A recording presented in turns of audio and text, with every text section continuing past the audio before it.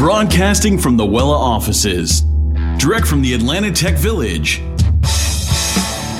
You're listening to The Incubator, the voice of the Atlanta tech startup scene. The Incubator is a weekly show featuring Atlanta-based startup founders, influencers, and entrepreneurs. Who they are, what drives them, and how they plan to change the world. Today's show is made possible by Wella, helping you on your financial journey every step of the way. And now, here are today's hosts. All right, Staggs and Schnick back with you in the Incubator. I'm your host, Todd Schnick, joined by my friend and colleague, Ashley Staggs. Hello, my dear. How are you? This is going to be a fun conversation Yeah, today. I'm excited about this one. This is going to be a good one. Beginning month 2 of your co-hosting of this show. Off and running. So far, so good? Yeah, I think so. I notice I have like a radio voice that I think I'm faking it. I'm not sure. But when I listened to the first one, I was impressed with myself. Well, we're completely changing it in post-production, just so you know. You're too high-pitched. Turn her down. She sounds like a girl. Let's do something about that. All right. Well, we do have a fun conversation today. We're joined by Martin Fleischman, CEO and co-founder of Farrago Comics. Marty, welcome to the show. Thank you. You can auto-tune my voice in post-production, too. We're going to make you sound like Barry White. Yeah, I want to sound like I'm on Glee. You can auto-tune me to sound better. All right, that's one negative on you already. We haven't even started. My kids watch it, not me. Sorry. Used to. Likely story. That's what we all say. All right, well, Marty, gosh, I'm quite sure the ATV crowd is all too familiar with you, but for the benefit of our audience, take a few quick seconds. Tell us a bit about you and your background, and then give us a high-level view of Farrago Comics. What do you do? How are you trying to serve your market? I had a company that was an internet lead generation company in the 2000s called Most Choice, which was an insurance internet lead gen. And we had to overcome some of early year troubles, kind of be a .com 2.0 survivor. Went from being a general agency to selling leads and figured that out. And we're very early with Google in AdWords and then got good at SEO. And grew that company organically, basically after some early investment. Grew it to, I think our best year was 8 million revenues with high margins, and then we had a 10 million run rate. And we were number 80 on the Inc. 500 in 2006, I think it was. We beat out CBeyond, which was a far bigger company. There you go. But we had we were like 11,000% growth. They were like 10,800, and they were like a $100 million company, and we beat them out, which I think pissed them off a little bit. But but we won that, and we won. I'm sorry, we beat them out for the number one fastest growing technology company in Georgia in 2006. So we were 80 on the Inc. 500 separately, and then we beat them out for that. And then the next year, number 4. So we were doing very well. We ended up getting taken over by a bigger player, NetQuote, which got bought out by Bankrate Insurance. And I transitioned that company over to them, ran it for a year here, and then they kind of consolidated it all together. And then I was looking at other things to do, got into some online education work, working for a company here. I started a company called Energy Fool, which is, I still have a site for it, but was basically trying to generate energy leads, energy efficiency leads. Realized that was probably going to be hard to generate those kinds of leads in a way that I could make good margin, or that there was enough demand for it. So I pretty much stopped doing that, got into the online education world for a little while to help a company that was in turnaround. Then I went and worked out at the largest nonprofit online university out in Salt Lake that a friend of mine was helping run, or had come in to be the number 2 guy. Back in early 2014. While I was doing all that, back in mid-2012, a couple guys came to me and said, hey, we've got this really interesting idea with comic books.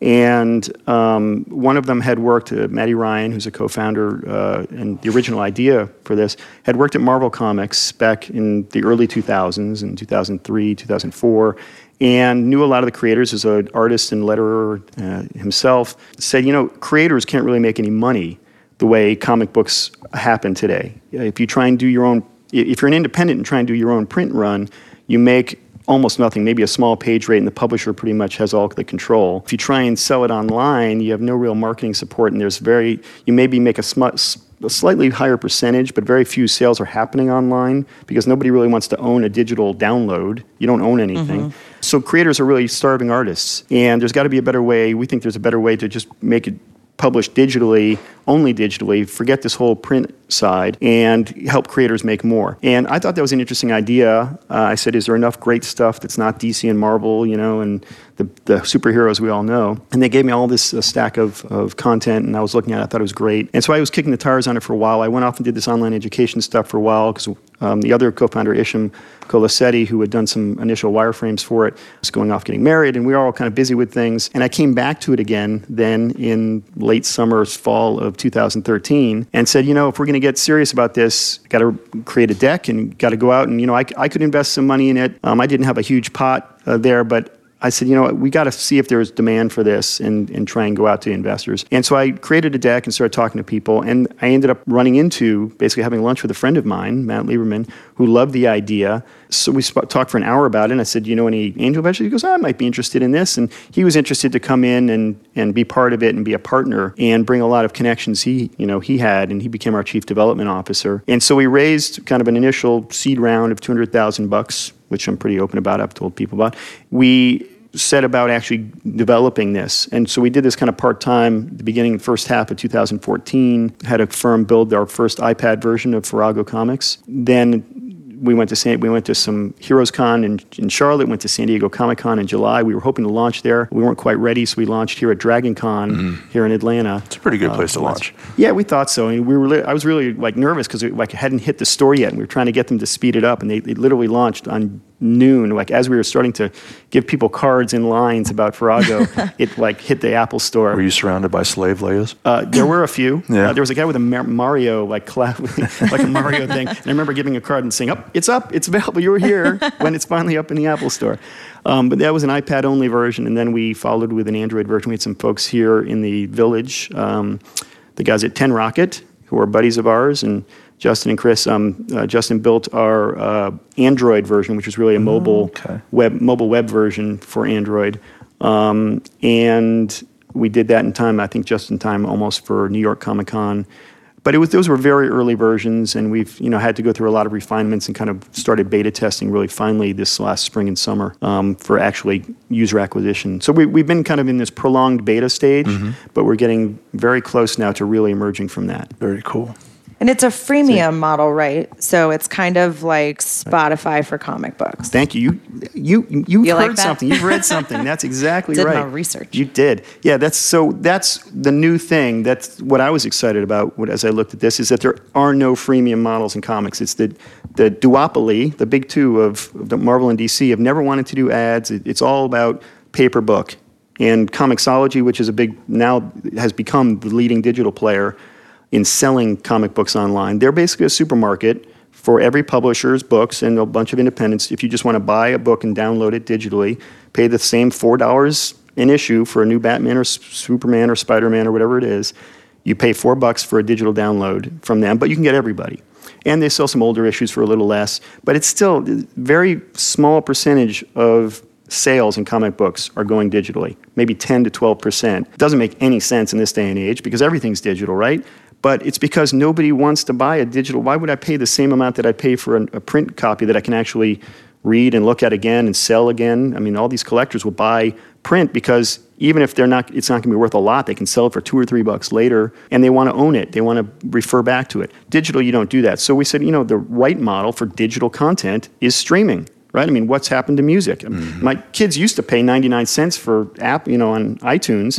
Nobody does that anymore. My kids will never pay. Nobody pays for music anymore. You pay maybe $8 or $10 a month for Spotify if you want the premium, or you just get free Spotify, free Pandora, or they rip it from YouTube, whatever they want to do. Content has become much more of just digital stream, and I'll just have all you can eat, please. Comics have never gone that way. There's been a few subscription services that have tried to do it, which without much success, because they're like $10 a month, and people don't know enough of these great series and titles that are out there. They're not going to pay for that up front. Now, Marvel has a back catalog service called Marvel Unlimited that's about $10 a month. They have some people doing that because that's a pretty big brand, of course. We think the best model is to do it this way, is you offer a lot of great content free. So we're now at over 175 series and 550 to 600 books. I should know that exact number, but I think we're close to 600 right now. We add new books all the time. We've got top independent creators. We've got Paul Jenkins, who actually lives outside Atlanta, was a big creator for Batman. Spider-Man, was the first employee at Teenage Mutant Ninja Turtles. He's a big name in the industry. We've got his Sidekick series and his Fairy Quest graphic novel.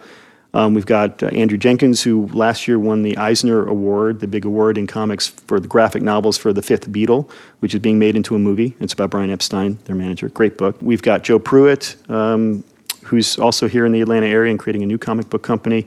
We've got Top Cow, Creative Impulse, Caliber. We've got all these great smaller publishers. Now we got Valiant and IDW, who are actually pretty big players. IDW is the number 4 player. Valiant is kind of number 5 or 6, but with a bullet. They've got the largest superhero universe outside of Marvel and DC, and they just got a huge investment by a movie deal with a Chinese producer. The place that produced Iron Man 3 is now backing them for a set of movies, and Sony is creating them.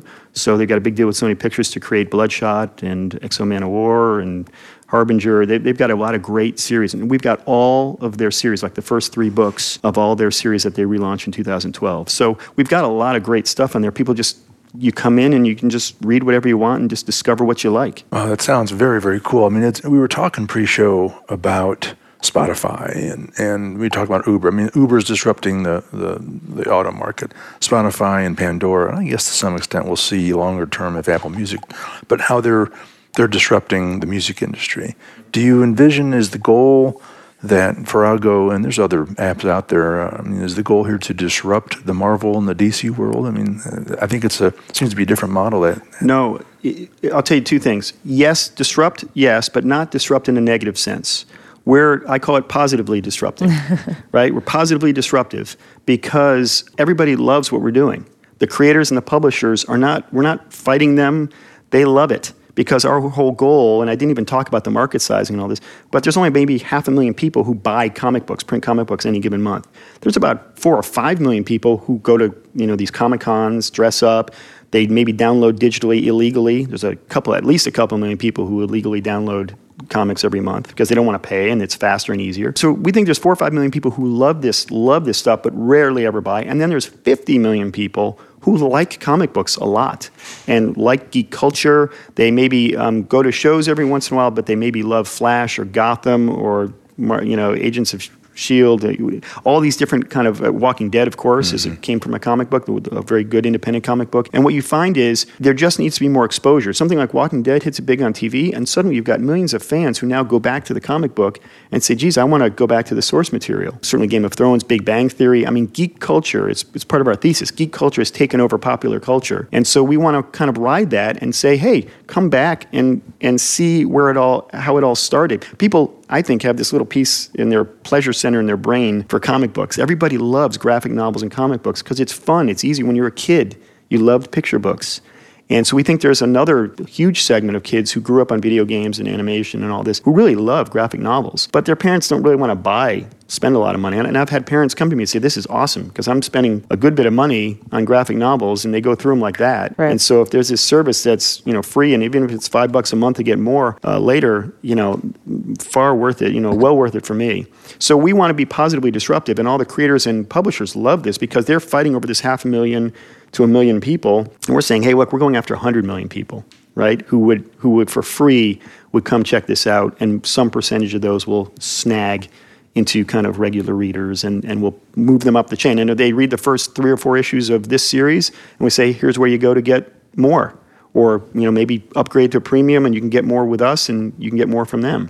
So we want to be the entree for everybody else to get back into this new golden digital age of comic books. Got it. I love that. Positive disruption. Good stuff. All right. Marty Fleischman will return after this short break. We'll be right back. This is Wes Moss, former host of Atlanta Tech Edge on NBC in Atlanta. I'm here today, though, to talk to you about my new digital financial advisory firm, Wella. Wella is an Old English word that means wealth. Several years ago, my team realized there were too many people who needed help with their financial strategy, but couldn't get the help they needed because they didn't reach the high investment minimums of many financial advisory firms. To answer this need, we developed Wella, a digital platform that allows us to help people just like you get free financial advice and tools to better manage their finances. We also offer online investing and the ability to work with your own investment advisor with no minimums. Learn more at yourwella.com. That's YOURWELA.com. All right, and we're back with Martin Fleischman, CEO and co-founder, Farrago Comics. Okay, there is a print comic book sitting in front of me with a terrifying picture on the front of it called Shrinkage, this picture is not what I think of when I hear that word. So why don't you tell us what this is? This is you guys are doing some content yourselves, right? Yes. So we created a series. Part of our idea, other than being a Spotify for comics, is ultimately to evolve into kind of being like a Netflix for comics as well, in that we can help creators who don't normally create for comic books get into comic book creation as well. So our tagline is comic book freedom. And the idea is that it's double meaning. It's freedom for readers, clearly, but it's also freedom for creators to be able to create more and more often and expand the pool of creators. So we had a relationship or got to know Rob Kuttner, who is a writer for The Daily, was a writer for The Daily Show, is now a senior writer for The Conan Show. He loves comic book stuff, had an idea for a while about a comic book, a graphic novel kind of adventure called Shrinkage. But it's really more like a fantastic journey kind of idea where in this one, the president's brain is under attack or has been invaded by these little micro-alien invaders who want to feed on radiation, so they're trying to get him to start a nuclear war so they can feed on the Earth's radiation. And so they have to, have this kind of unmatched little government team of a retired crusty old general and a female scientist who's got mommy issues, kind of coming together, and they get shrunk down together in this special little craft to go in and fight the aliens. And so it's an 8-part series. We did a Kickstarter, a $30,000 Kickstarter, which we just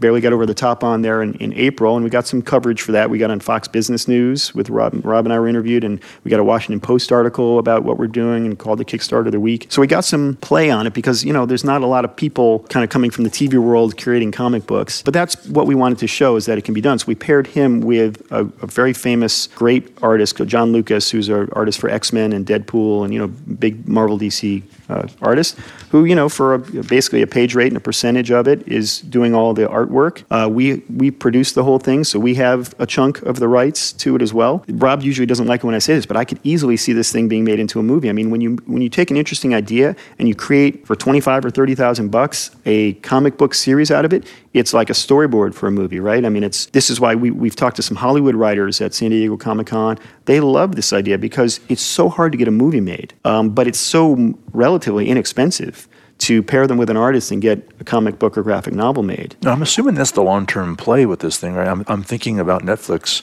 who's now producing its own movies. House of Cards. I got to think that's the long-term vision of this thing. It's part of it. I mean, we're not really trying to be necessarily a publisher and compete with anybody, but the idea is to open up, free up the world, bring back a golden age of comic book readership and creation.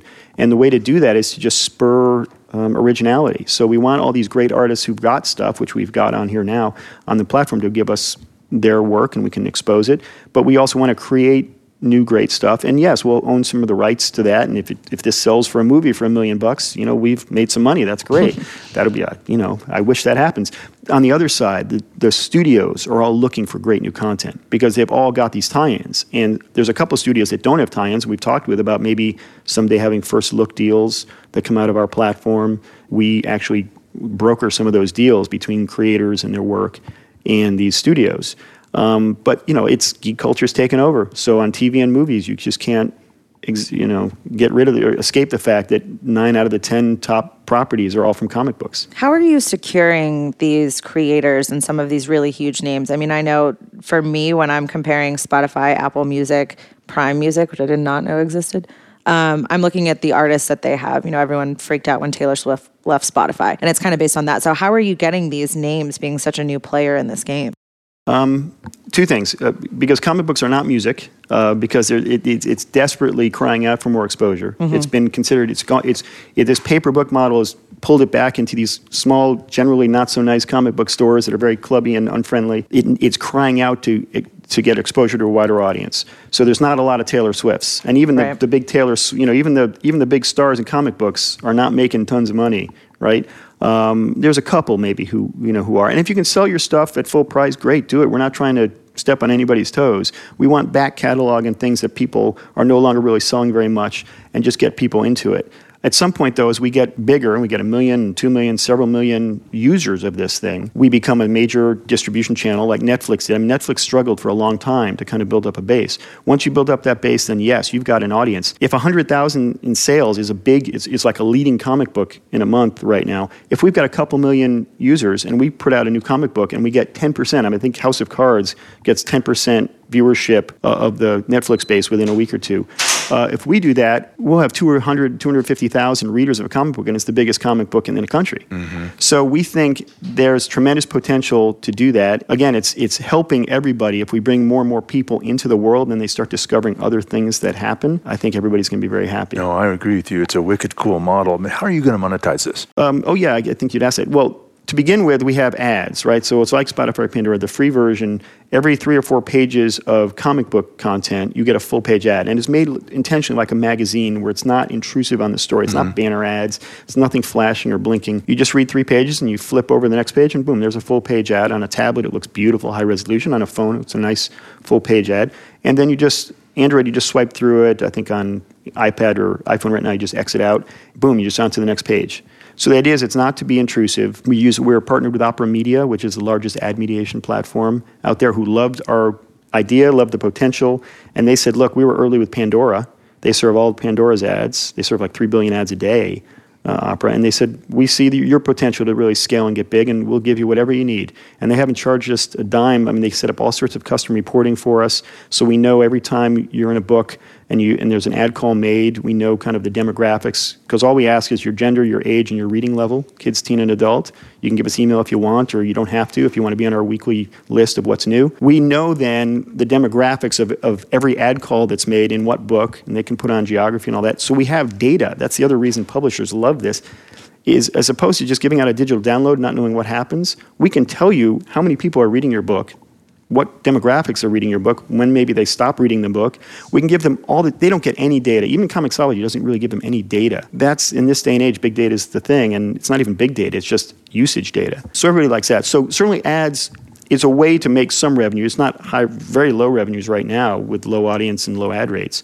As we get bigger and we can be more targeted about advertising, have more people, the ad component will go up. We do a 50-50 rev share with the creators or content owners, so that the idea is they can make a better percentage and better money. But then as we get bigger, clearly there's premium subscriptions, which might be $5 or $6 a month. And then this idea of we might take a small percentage of rights for independent creators that we help kind of expose further and get over to producers. We'll have a larger share of the rights of things we produce. Beyond that, there's some other ways. There's merchandise, which we're going to get into at some point pretty soon. And then there's... I forgot about that. Yeah. So we can offer T-shirts and hats and all sorts of fun stuff related to any of the kind of characters or books and handle that for all these creators. We can be the business side for all these creators. They can be the artist and just produce, and we can be the business side merchandising and monetizing their audience, right? It's a lot like TV. Forget Spotify and Pandora.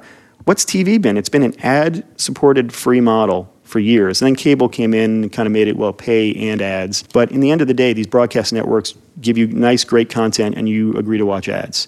And that's why DVRs were such a big deal, because people could start skipping the ads and advertisers were upset. But we offer, I think, a better ad experience for these advertisers because we can be very targeted, and they can know they can reach these demographics. And we can target demographics by genre and book. So if we can get a sponsor who just wants to sponsor the science fiction, or maybe a cool new movie's coming out and they just want to be in books where they think there are readers who would like that movie. There's all sorts of things that can happen once we really get in it. How are you planning to build this audience? So where are you guys right now kind of in that evolution? Good point. We're early in that. I mean, we've gotten out, we've been at some shows and done some presence marketing there, just kind of some believers and handing out cards and all that. And that's why you have a print copy of this. That's not your usual model, though, correct? Exactly. We never really do print, but we did this for kind of a number one, launch of Shrinkage, and Rob Kuttner was out there, and the Conan show was taping, got to go see the Conan show. You better keep yours. So this is limited edition. It is. Limited. It's very limited, yes. I'm putting this in glass. Yeah, in like 50 years, your child's going to have a Shrinkage number 1. It's this like is their $1 billion college fund right here. That's why we did it. We sold them for like $3 at San Diego, and we had Rob signing them and all that. I think we might have a signed copy for you. Yes. That's 2 years of college. Yeah.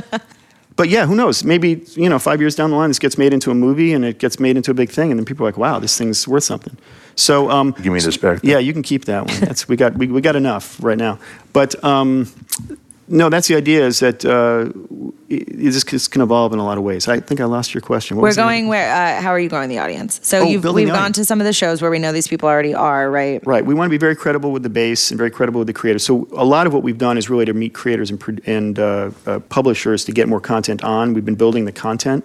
I did some Facebook testing basically in the spring and the summer. First for likes, and we've grown our likes to 43,000 likes on Facebook. That's a lot of likes. Basically with nice. a very simple ad that says free app for free comics. I was getting it for 28-30 cents a like, which was good. I stopped doing that, started doing these cost per download, trying to get user acquisition, install, testing, worked that down in cost, trying different creatives, and then I went back to doing some likes for a while, and I was getting it at half as much because I figured out the creatives that kind of appealed to people, and it's getting likes for like 15 cents, which is very good. And these are real people. They're not fake likes. They're real likes. It's a real ad focused right on people who like Marvel and DC and other types of comic books. So Facebook has been really good for being able to get right to the demographics of people we know already like comics. And there's 47 million self-professed likers of comic books on Facebook right now, just in the U.S. We're not even talking internationally. And that's a very vocal audience. So, I mean, they're not hiding. It's very easy to find them on Facebook. So I like that. I'm a big old-time kind of Google AdWords guy, so I haven't even done much with that yet, but I know we can do keyword searching.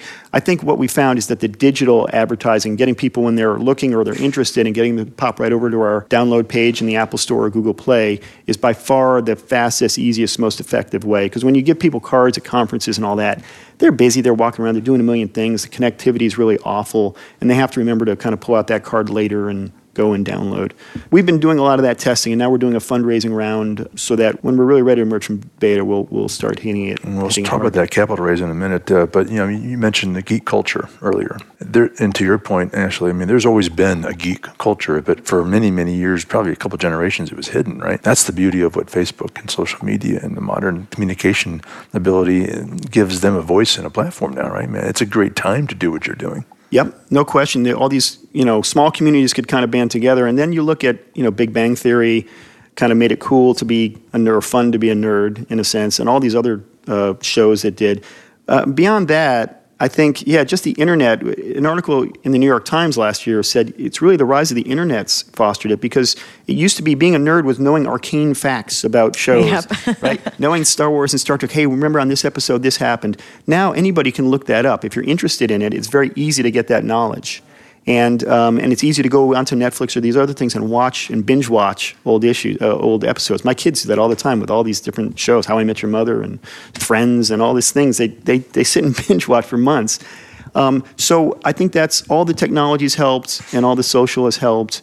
And it's no longer uncool, right? And so, the geeks have taken over and it's no longer geeky. It's just kind of fun.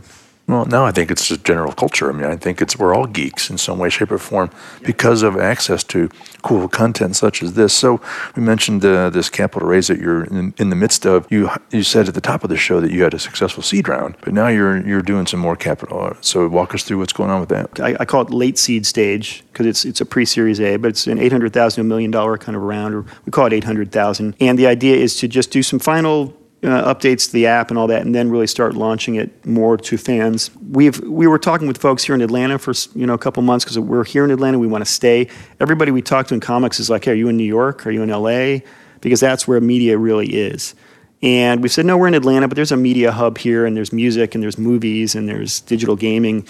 So we think we can be kind of a center of kind of an emerging digital media hub here in Atlanta. It's been harder to find good investors here in Atlanta who know that space, who are comfortable with B2C. Even though we've got Turner here, there's not a lot of media investing early stage. This kind of thing, it's more akin to Yik Yak. I mean, Yik Yak has no revenue model, really. They're not trying to. But they raised $1 million seed round after they got a little traction. Then all their money pretty much came from outside. And we've kind of found that same thing, is that really to find the people who know the space and are psyched about it. It's somebody from Chicago, somebody from New York that we're in deep discussions with now, somebody from LA who could be a big home run swing. We've got, and we do have a couple Atlanta folks who are really interested and psyched and participate. But to find a leader for that round, you've got to have somebody who gets the vision. Everybody gets the idea. They think it's a fun idea, but they don't know how well it can be adopted. But we at this point now, we think we've identified the right kinds of folks. Sounds like it. Sharing the long-term vision of this thing, to me, I would think would be very appealing to a potential investor, because there's all kinds of, and there's other existing models that are proven how they're working that I think make this very appealing. Well, I can tell you, we have talked with some big name venture capital firms, a couple of the biggest names out in Silicon Valley, which we happened to kind of meet and had some connections to, and they love it. But they're like, when you're talking Series A and when you're more kind of at your subscription, once you've got the subscription model working, then they're a lot more interested. But in this early stage, it's a little early for them, right? So we have to this is the hard part of any startup, is getting that early ramp, and we've got traction on all these different sides. You can't go to investors and say, what's your revenue traction? We're not at a revenue stage yet. But at some point, we will be. You have to prove people are going to pay for it. Yeah, we're more at an user stage and a retention stage. And even that, the stats haven't been correct because it's been early versions of the app. But we've gotten good feedback in the app. We've figured out how to shorten registration, how to make some things better, some other changes. We don't even have push notifications in the app yet. And for any app that you're trying to get users to really come back to, you have to have push notifications. So some of those things we're putting on there now, or about to put on there, and then we'll really be ready for prime time. Are you recruiting right now, talent? Not actively. Not content creators, but looking for a developer? I mean, looking for anything? Yeah, we are going to need a lead developer. We've pretty much done it all kind of contract out of house, and it's probably gone slower than we'd like. So especially once we raise this round, we're going to really want a really good full-time internal developer who can kind of full stack, kind of work on everything, not just the iOS and Android sides, but our site and our back end and all that. So somebody to be a lead developer and a path. If you're a geek, what a cool gig this might be. Yeah. It's fun. It's fun being here at the Atlanta Tech Village, I'll tell you. Yeah. And, it's just a great hub I've found. I mean, I'll give a plug for the Village because the other thing I haven't mentioned is that, when Shark Tank was here in town in April and stuff, we got, invited to audition, and we made it through. The casting people loved this, and so we're kind of in the producer phase of Shark Tank. Oh, cool. And, we're probably a little early for them too, but at some point when we're ready, if you get on that show, there's 10 million people who see it, and we could get 1 million downloads like that. So being here in the Village, made that happen really, and a lot of people we've met, and a connection to somebody who could be a great investor, just happened here, and all sorts of great things happen when you're in a hub. No doubt about it. No doubt about it. Well, hearing about the Shark Tank thing, the value of this has increased just a wee bit too. So hold on to it. So very, very excited. Don't crease it. I won't. I'm going to frame it. Well, Marty, running low on time, as you know, the Wella makes the Incubator possible. So it's time for our Wella question of the week, which is, what's the best piece of financial advice you have ever received or given? I know when my last business was going well and I had money, I was making investments, and my first one did very well. I invested in something that doubled in a year, and I was like, I'm a great investor. This is easy. Wow, this is awesome. So I started investing in all these friends companies and being like this mini venture capitalist. And then I discovered what venture capitalists discovered, that 4 out of 5 basically tanked. And I had one that actually just this last year, a year ago, succeeded. Actually, I made a little investment in Contact at Once, which sold out to Live Person for a lot. So that one win kind of made up for a lot of my losses. Being a venture capitalist is tough. So it's better to have a component that's always safe. And then if you've got, a component that's your risky kind of venture money, whether it's stocks or private equity, things like this. And the good investment I made back then when I had money is I maxed out contributions to 529B plans for my kids. Good job. And the smart thing I did is at the end of 2007, I pulled at least my oldest one, and the others too, mostly out of the market entirely, because I felt the market was high and something was going to happen. So I kind of avoided the big crash. Mm-hmm. And then we put him half back into stock. So his college is fully funded, which is nice. Very nice. And that was that, and investing in my house were like the conservative investments I made, which I think I was happy I did. Good stuff. So mix it up. There you go. Which is what everybody Diversify says. Your portfolio. Diversify, absolutely. Well, Marty, and by the way, that was our Wella question of the week. So, Marty, before we let you go, how can people contact you should they want to learn more? Where can they go to get more information about Farrago Comics, and where do they find the app? Well, I'll start with the last one. You find the app on the Apple App Store or Google Play. Just look up Farrago. It's Farrago. It's like Farrago with 2 R's. You didn't ask what it means, which all right, tell us what it means. People, You might have to look it up. I should leave it a mystery, but Why don't we do that? It's an ancient English. It's an English agrarian term. Interesting. And it has a meaning relative to what we're doing too as a mixture. Oh. But you can look us up on the Apple Store, Google Play, and we have a site, FarragoComics.com, which is just kind of has some information about us and gets you to the stores. All right. Martin Fleischman, CEO and co-founder of Farrago Comics. Great fun to have you. Thanks for stopping by and joining us. Thank you. It was a lot of fun. Thanks. Good luck to you. All right. Well, that's all the time we have for now. On behalf of our guest, Marty Fleischman, my co-host, Ashley Staggs, I am Todd Schnick. We'll see you next week on The Incubator. You've been listening to The Incubator, recorded from the Wella offices, direct from the Atlanta Tech Village. This broadcast is a partnership between the Intrepid Now Media Network and Hypopotamus, and made possible by Wella, helping you on your financial journey every step of the way. The Incubator is directed by Andrea Risk and produced by Floyd Fischel. You can find The Incubator on iTunes, and leaving a rating and review on iTunes will be appreciated by all. Again, you've been listening to The Incubator. The show will return next week. We'll see you then.